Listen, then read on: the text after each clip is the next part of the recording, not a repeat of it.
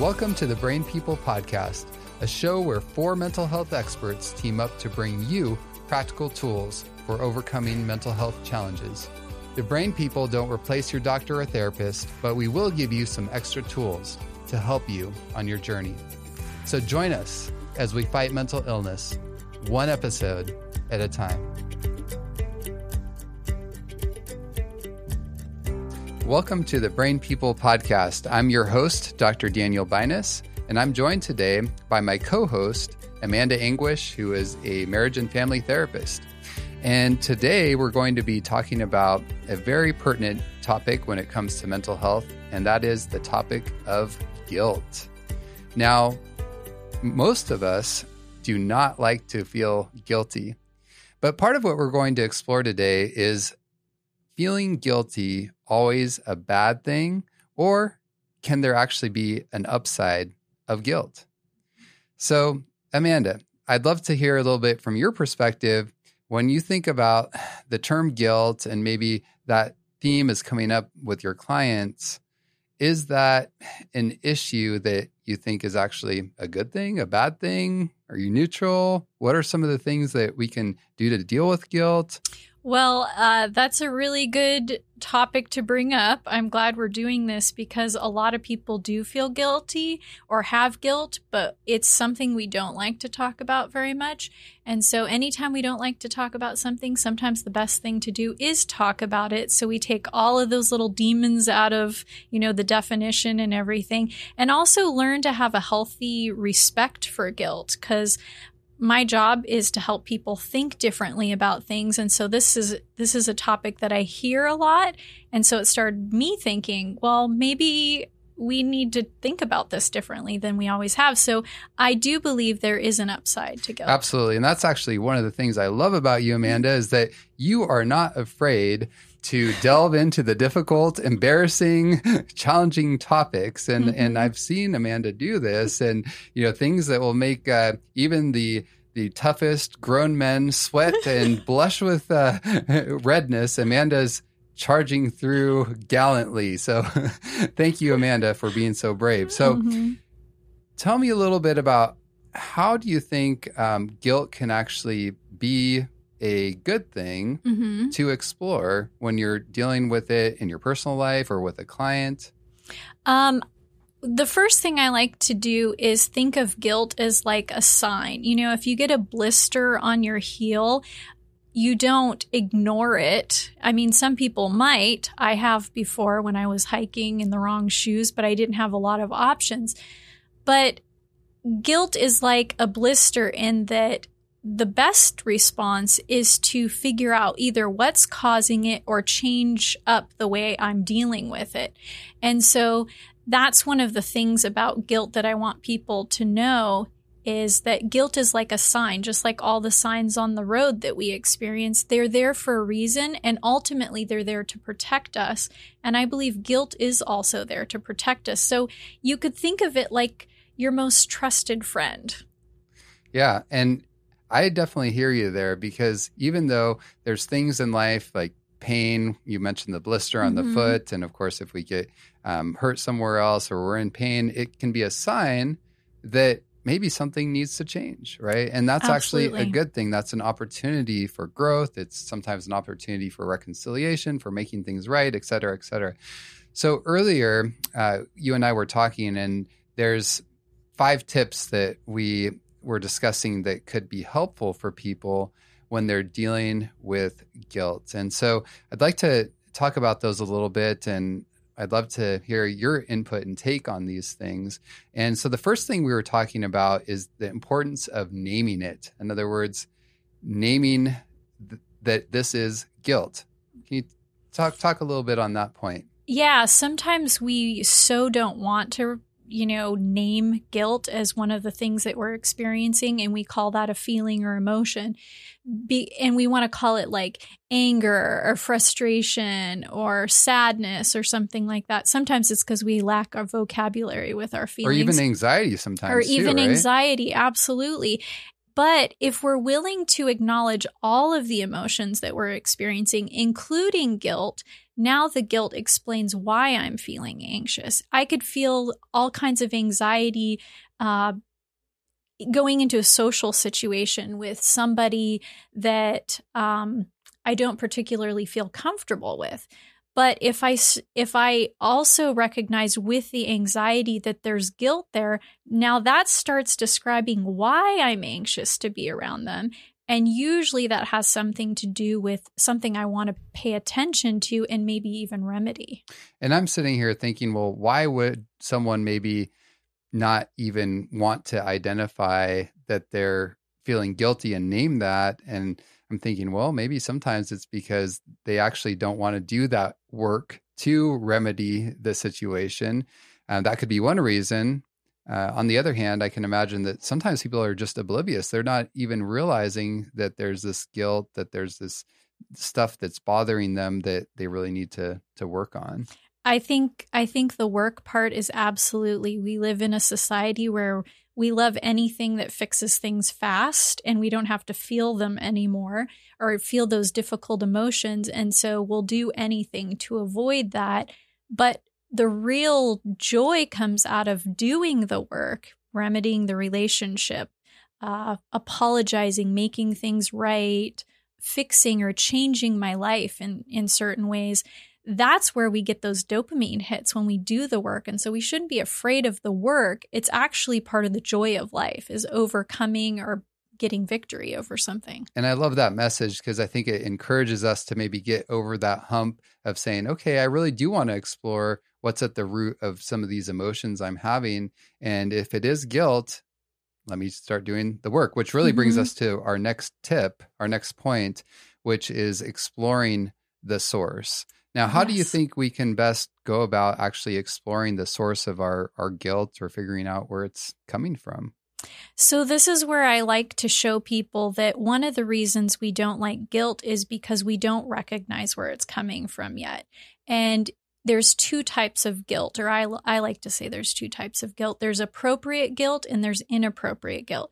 So inappropriate guilt, the guilt is coming from something I've said or something I've done that might have hurt someone, that might have hurt me, whatever the case may be that I have done, and therefore I can do something about, including work, to fix it.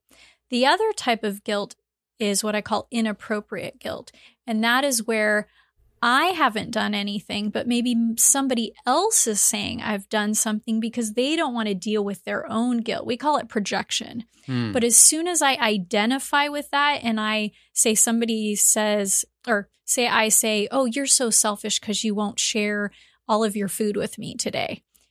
But I have food and I'm not lacking food, but I want your food. I just like your food. And then you say, well, Amanda, then I won't have any food. And I say, well, Dr. Binus, you're being really selfish because you won't share your food with me.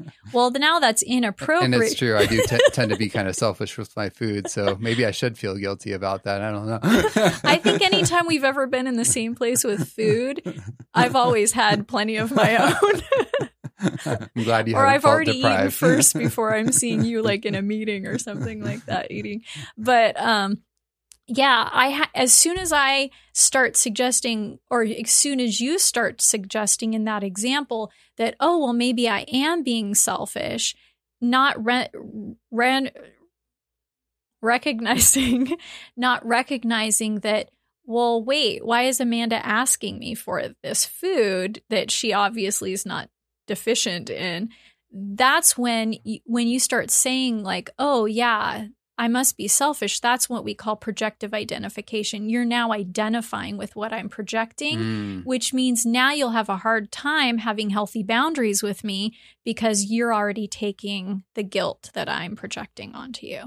So it can actually be a little bit complex, especially if there's someone in your life, which, I dare say that all of us have some people that are going to try to manipulate us in life and are trying to impose this sense of guilt because they're trying to manipulate us into getting something they actually want. And now, how can we actually go about distinguishing whether, we really, because sometimes it can be confusing, especially if this is a spouse or someone close to us, and maybe we've fallen into that trap a long time. How can we sort that out and get out of that cycle if we're actually dealing with inappropriate guilt? That's a really helpful thing to bring up, because a lot of people do have, suffer from that, especially if they've grown up in an environment where there's a lot of projection of somebody else's stuff. And so this is a good time to maybe see a therapist or talk to somebody that you trust who can see things outside of the rawness of that emotion, because it's really our emotions that keep us from recognizing things logically and rationally. And when that emotion is that raw, sometimes it's just a matter of stepping away and going, okay, let me see what's really going on here, going to the frontal lobe of my brain and doing the logic and reasoning part. But sometimes we do need help because we're sort of lost between what's mine and what's theirs. And so I think it really helps. There's some good books and stuff to help us recognize that too. But just having somebody else often is just the best way to do that. That makes a ton of sense to me, because I know sometimes when I'm struggling with a strong emotion, and especially when it's a relational issue with someone close to me, it really is difficult for me to sort out, am I seeing this right? Or are they seeing it right? And getting that objective outside perspective can be tremendously helpful. And I think that's where therapy, or maybe just a wise friend or a pastor or someone else that you really trust that can have that wisdom and that perspective can give input. So let's say now that somebody actually identifies that, no, you know what, my guilt is appropriate. I've done something wrong. I've done something that I need to fix. We talked about earlier, the third tip or the third step in dealing with guilt is actually moving toward resolution, resolving the guilt. So what are some things that we need to think about when we're talking about resolving guilt? Yeah, that's another helpful thing too, is one of the things that we can do is obviously apologize. That's one way to resolve some of the guilt, but that's only usually a very small part of what it takes to really make things right or redeem ourselves in that situation. And so one of the best ways, and you see this even in AA and NA, the 12 steps and stuff, is that we want to try to make things right. Now, we won't often have the ability to do it. There's some collateral damage for what we've done and everything, but even asking the person, I've hurt you, or I've done this thing, what can I do to make it right with you, is one way. And I love that, because the term I've heard from people going through AA is living amends, because it's so easy to say, I'm sorry, and then just repeating the same issue again. Are you really sorry if you keep doing the same thing to hurt me, right? And so I love what you're pointing out there. It's not just about saying, I'm sorry. That might be part of it, but that's the easy part. Words are cheap, right? Yeah. But unless you're paying a counselor or a psychiatrist, but it's easy to say, I'm sorry or forgive me, but it's a whole nother thing to say, I'm sorry enough that I'm willing to change my behavior, right? I used to ask my kids in the group home when I worked in the group home, they would say, oh, I'm sorry. And I would say, well, if you're really sorry, you won't do that again. That's right. And they would look at me like, oh, I thought sorry was enough. But they would do things often and they would think, oh, just saying sorry is all I need to do. Because what do we do with kids sometimes? We go, oh, say you're sorry. But we don't realize that there's a lot more work sometimes that needs to be done. Now, it's obviously up to the other person if they're going to give us the opportunity to do that. But there's so many things that we can do even to help remedy that relationship. If it's with another person, sometimes it's with, an entity too, a business or something that we need to make it right with. Whatever we can do, we might be short-sighted in what that is that will help the other person. So asking them what they'd like us to do, and then within reason, trying to do that. Yeah. And I like that, because you're asking them, you're seeing what you can do to make amends, but then you're also saying, okay, is it within reason? Do they want me to go, beat myself up and do these excessively shameful things or whatever to prove that I'm sorry? Or is it actually a reasonable request? Absolutely. So what about, is there a spiritual component sometimes to resolving guilt as well? Yeah. Well, there's a word that, will often show up in the Bible called repentance. And the interesting thing about repentance is that it's not just about saying we're sorry, but it literally means doing a 180, meaning turning from what I was doing before and doing something else entirely. So that's a spiritual context of that too. But then there's another aspect of that, and that's, I hear a lot of people, because I do have, clients who are spiritually minded, particularly Christian clients, who will say things like, I know this person forgives me and I know God forgives me, but I just can't forgive myself. And so we get stuck in this sort of, I have to do something to make it right. But what we don't realize is that's just how I feel, not I haven't done anything. And so I'll put this challenge out there too for anybody listening. If you can find anywhere in the Bible, I was going to start with 100, but I'll even go up to 1,000. If you can find anywhere in the Bible that says, I have to forgive myself to be all right, I'll give you $1,000. Oh, there's a challenge for all of you podcast listeners if you want to try to earn some money, although I think you're probably right, Amanda. They're going to have a hard time finding that. And, there is that important element. And I agree, of course, asking for forgiveness from the other person, but then asking for forgiveness from God too. And I think the trouble is not as much like, oh, I got to forgive myself, but actually internalizing the forgiveness, accepting the forgiveness that God actually freely offers. And somehow I think, as human beings, we have a hard time. We're like, okay, I have to do penance, I have to pay, but realizing that God is saying, no, I want to freely forgive. Yes, you do need to make a change. You do need to make amends to the person that you've hurt, but my forgiveness is free and my grace is free. And really all you need to do is accept that. What makes you, think that you're actually somehow greater than God, that you can't forgive yourself, right? Yeah, like I'm a rung above God and I can get a person's forgiveness, God's forgiveness, but now I just have to overcome this third obstacle of forgiving myself. And what we don't realize is, again, that goes to a feeling. It's not the truth. And so we have to be careful with that. And it's also a cognitive distortion, one of the 10 main ones, and that's disqualifying the positive. We so can't see that so-and-so's forgiven us or God's forgiven us that we now have to create some imaginary obstacle to now be forgiven. And, I know a lot of people talk about this, so this is why I think about these things and bring it up. And that's that we do need to just let it go, because the truth is it's taken care of. And that really gets us right into our fourth tip for dealing with guilt, which is healthy self-talk. Because a lot of times I think we can go through this experience of, okay, yes, I'm guilty, and here's the reason why. And okay, I've worked on making amends, and I've, asked for forgiveness. I'm making a living amends and changing my behavior. I've asked God and I've, tried to do what I can spiritually to resolve that. But we can still feel plagued by the feelings of guilt. So anything else you would add as far as that self-talk element and how we can make sure that we're not getting sucked into that feeling, even though we've actually done everything we needed to do to resolve the guilt? Yeah, I think we have this sort of masochistic view of ourselves, like I just have to keep beating up myself. But I like to ask people, at what point is enough?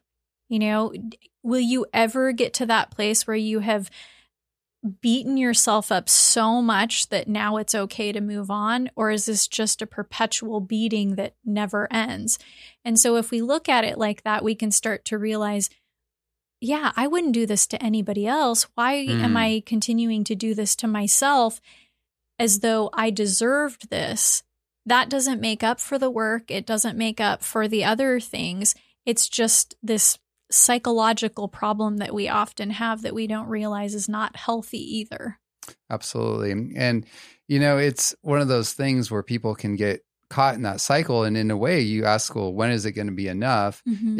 If you have that sense of like, well, I have to beat myself up enough to pay, a lot of times that it's never enough. And people will just continue to perpetually Mm-hmm. do that. And so it seems to me, and this is also what I encourage my clients too, is, really not just getting sucked into the feeling and saying, okay, this is a feeling, but my feelings are not always accurate. Yes. And so when that feeling comes up and I identify now it has actually become inappropriate guilt. Mm-hmm. And so in a way I have to kind of have a boundary with myself and say, or with my feelings at least, and say, okay, thank you for the reminder, but this is now inappropriate. I've taken care of that, and reminding myself that, look, I've gone through these first 3 steps in the process. And so I can move forward in my life and do it actually with joy. Yeah. Because now I'm free, right? Yeah. And we talk to kids all the time, healthy discipline is when the punishment matches the crime. We should do that with ourselves too. The punishment should match the crime. If I do the work, that's the punishment to go with the crime. I don't have to continue to beat myself up over and over again. Because one of the questions we ask our thoughts is this helpful? Mm-hmm. Is it actually doing something productive? Is this keeping me from doing other things? And that could be a whole nother podcast on that. But Absolutely. Sometimes we do things so we don't have to do other things. And that might keep me from being somewhat successful in life mm-hmm. by continuing to beat myself up. Absolutely. And it can be a huge roadblock for people. Mm-hmm. Well, let's get to our final tip with dealing with guilt, which actually is kind of the outcome of going through these other 4 steps. And that is gratitude, fostering gratitude. So what can you tell us about gratitude and guilt? Mm-hmm. One of the beautiful things that comes out of crises is growth. And when I see things like Mothers Against Drunk Drivers, how did that get started? That was a mother who experienced the loss of a child due to drunk driving. So this organization comes up that helps other people not have to go through that experience. And that's the same way with gratitude. When we're focused on the things that we're grateful for, we won't want to hurt people. We won't want to keep doing the things that maybe got us into that situation in the first place. And it's a place of growth, and we can help people now too versus hurting them. And I love that, because when we really look at it in that context, guilt and going through that process can actually be a very good thing. It can strengthen our own character, our own development as people. It can also even strengthen relationships. Absolutely. Because, by going through that process of amends and making things right, there's restitution there. And then, of course, even spiritually speaking, like we were talking before, it can strengthen our relationship with God. And it can even help us to identify like where our boundaries need to be in all these things. So I think there's a lot to be grateful for when we're going through this process of dealing with guilt. Yeah. And when I work with people on gratitude, sometimes we think we have to have something enormous to be grateful for. But if you have trouble being grateful, even if you can't think of anything, start with asking yourself, instead of what am I grateful for, what would I miss if I didn't have it? Because sometimes that's the second place, because I'm not there quite yet, but I can recognize these are things that I appreciate, and then reframe that and say, oh, I must be grateful for that then. And then you work your way up or you work your way down, because there's small things that we disqualify because they don't seem big enough. And then there's big things that are right in front of us that we ignore that we can be grateful for too. That's right. Well, thank you so much, Amanda, for joining us today. And I want to thank each of our listeners for tuning in to our podcast on guilt. Hopefully this was very informative for you and will be practical for dealing with your own feelings of guilt. We all get them on occasion, but remember these 5 steps: to name it, to explore it, to take the steps towards resolution, to really correct our thinking and have the healthy self-talk, and finally, to practice gratitude.